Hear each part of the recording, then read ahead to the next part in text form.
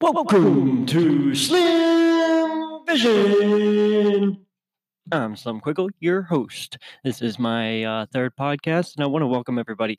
The topic that I want to talk about right now today has to do with the slave mentality and how technology is driving it. So I want everybody to think back through their day, think back through your week or your month. How many times have you been in the room with people or in a car with people and they're not paying any attention to the people around them? They're looking down at their phone, they are immersed in it. You could probably pickpocket them and they would not know. Now, this is only scratching the surface of what I'm trying to get at. This happens during vacations. This happens at work.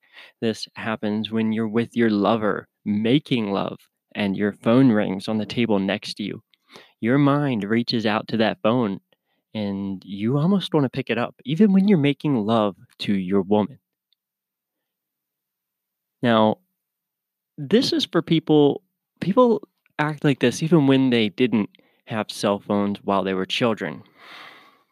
Now, imagine growing up with cell phones, having them right at your reach through your entire life from before puberty until after puberty, because that's the generation that we're raising right now. These poor kids will not know what it's like to live without a phone, to live without technology right at their fingertips. And that's a little scary because, you know, these kids aren't going to know how to live in a disaster, in an emergency. They're only going to know what the internet tells them. And I think this is really detrimental to society as a whole because now people aren't going to remember facts. Yeah, they're not going to remember facts anymore. There's no reason to learn anything. If you can get information at the blink of an eye through a brain interface, which is what they're coming out with now, okay? It's called a neural lace, or right through your phone. What's the purpose of memorizing anything anymore? Why not just skip school? Why not skip all social interactions and do everything through the internet? That's where we're headed. That's the world we are about to enter here going into 2020. It's not far away and it's not far fetched at all. It's been advertised, it's been in our face this whole time. From the books 1984 to A Brave New World, they've been telling us the world, the elite, that's who I'm talking about. They've been telling us the world they're driving us towards. And that world is not a world of freedom and individuality. That's a world of collectivism and tyranny. And you might be asking yourself, well, Slim, how the hell do you know this stuff? You know, why are you such an expert? Well, let me tell you, I study the subject matter that I'm talking about. I've been a student of technology my entire life. From the day a computer and the internet set foot in my house as a child, I think I was like 13 or 14 years old. The day it set foot in my house, I was tinkering with it and I was browsing over the internet, learning things. And that meant reading a lot back in the day and also, waiting for a lot of stuff to load because back then it just loaded pixel by pixel. So you had to wait for your porn. It wasn't instant back then. Not like today where you can go to any number of free porn sites and instantly have an image of, three people having intercourse with each other. Find exactly what you're looking for. When I wanted to look for that, I had to go find an old raggedy magazine and dig it out of the dirt, flatten it maybe with a heavy weight, and then hide it deep in the back of my closet just for a snippet of a little corner of a boob. But now kids have gangbangs, interracial gangbangs, midget gangbangs, college gangbangs, whatever they want online. And I do think that that's altering our brain chemistry. It's altering how we interact with each other. It's also changing what it's like to be a kid growing up and fantasizing about women. Even when I was growing up, porn was available online, but it wasn't fast and it wasn't like it is now. Even I had had people asking me and other friends what certain female body parts were like. I don't think kids ask each other that anymore. I think they might ask Google, but they don't talk about it with each other anymore. And that's a detriment. A lot of these things, a lot of subjects that we would normally have learned from one another, we are literally now just not conversing with each other at all and learning these things from the internet, which means we're putting ourselves into this cage. We're locking ourselves into a reality, into a world, into a dimension even that we don't control. Now, in the third dimension, in what you would call reality, we have control because we have free will. We don't have complete control, right? I mean, we can't make it rain whenever. But in the internet world, we're going to have even less control. The past 20 years on the internet could be well compared to the Wild West when America was expanding out west. You had your outlaws, you had your good guys, and you had your people just out there trying to build a business, trying to settle out in this new territory. Well, you can look at this new era of the internet kind of like the kind of like the civilizing effect to the West. Even though it really wasn't civilizing, it was the breakdown of the freedom of the West. And that's what we're about to witness is the breakdown of the freedom of the internet.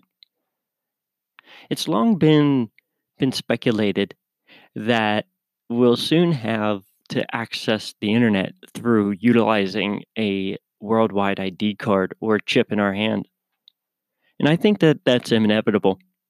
I think the event that's going to spurt that off is going to be some kind of planned disaster, or as many people would call it, a false flag.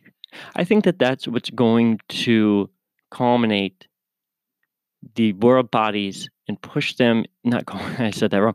I think that's what's going to bring them and push them towards a decision, which they already know they're gonna make. They just need the action. Remember, that's how these guys work. That's the Hegelian dialect. Problem, reaction, solution. They're going to cause a problem that makes people react in a way that they need protected, and then they're going to give the solution, which they already have. They already have it. All ISPs already scan your traffic. They know what you're downloading, and they can shut off your connection like that. Now, they don't do it right now because that would put people in an uproar, but it's coming. When it becomes a law, you're going to see it happen over and over and over again. People might be being deplatformed from certain sites now, but it's only the tip of the iceberg. It's only the beginning. Now, I used to be a hardcore listener of Alex Jones and InfoWars, but I'm starting to feel that he may definitely be controlled opposition. Now, I've felt this way for a long time, but I think that he's part of it, part of the whole plan. He's there telling us that what's going to happen. He's telling us straight up. Now, think about this. Alex Jones tells us that the globalists tell us what they're doing ahead of time. But he's the one out there telling us. So does that mean that he's the mouthpiece for the globalists to tell us what they're doing? Because they know that we won't do anything unless we're so uncomfortable that it forces us into action. They also know that if they put a honeypot out there, like Alex Jones, that all the people who oppose their ideas are going to flock to him, and then they know who all is going to oppose. Now, I'll tell you, I believe that Infowars' systems have been hacked at some points. because I've purchased things from them in the past. And I think that there's been a time where I've purchased something and my card has been released to them because I saw certain charges afterwards. Now that's a malicious hack, but I think that that they're also losing data purposefully, maybe to globalist entities to be able to track us. Wouldn't that be the ultimate database for them to get access to? Do you really think that Alex Jones and his small staff of 100 people can protect against the world's greatest hackers who are being paid millions of dollars to hack for nation states? No. No. Are you crazy? So what do you guys think? Is Alex Jones a honeypot? I don't know. I do still listen to him because I do think he has some relevant information that I utilize to fit into what I see happening in the world. But I don't take everything that he says at face value, and I always treat him with suspicion because I think he actually could be Bill Hicks. I've done that research. I think that it's all a LARP, and that's who Alex Jones is. I really do. Now, that being said, I think Alex is one of the people drawing us into the control grid because he's out there warning us about it.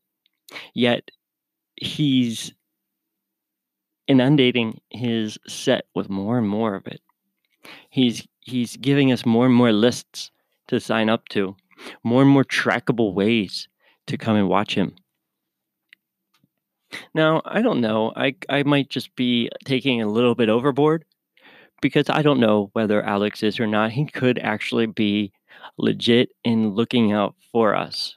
I don't know for sure, but it makes a lot of sense if he would be the controlled opposition, because usually somebody that's out there as big of a platform as he has railing against the elite without having their protection would have been attacked and bumped much more than Alex Jones has been.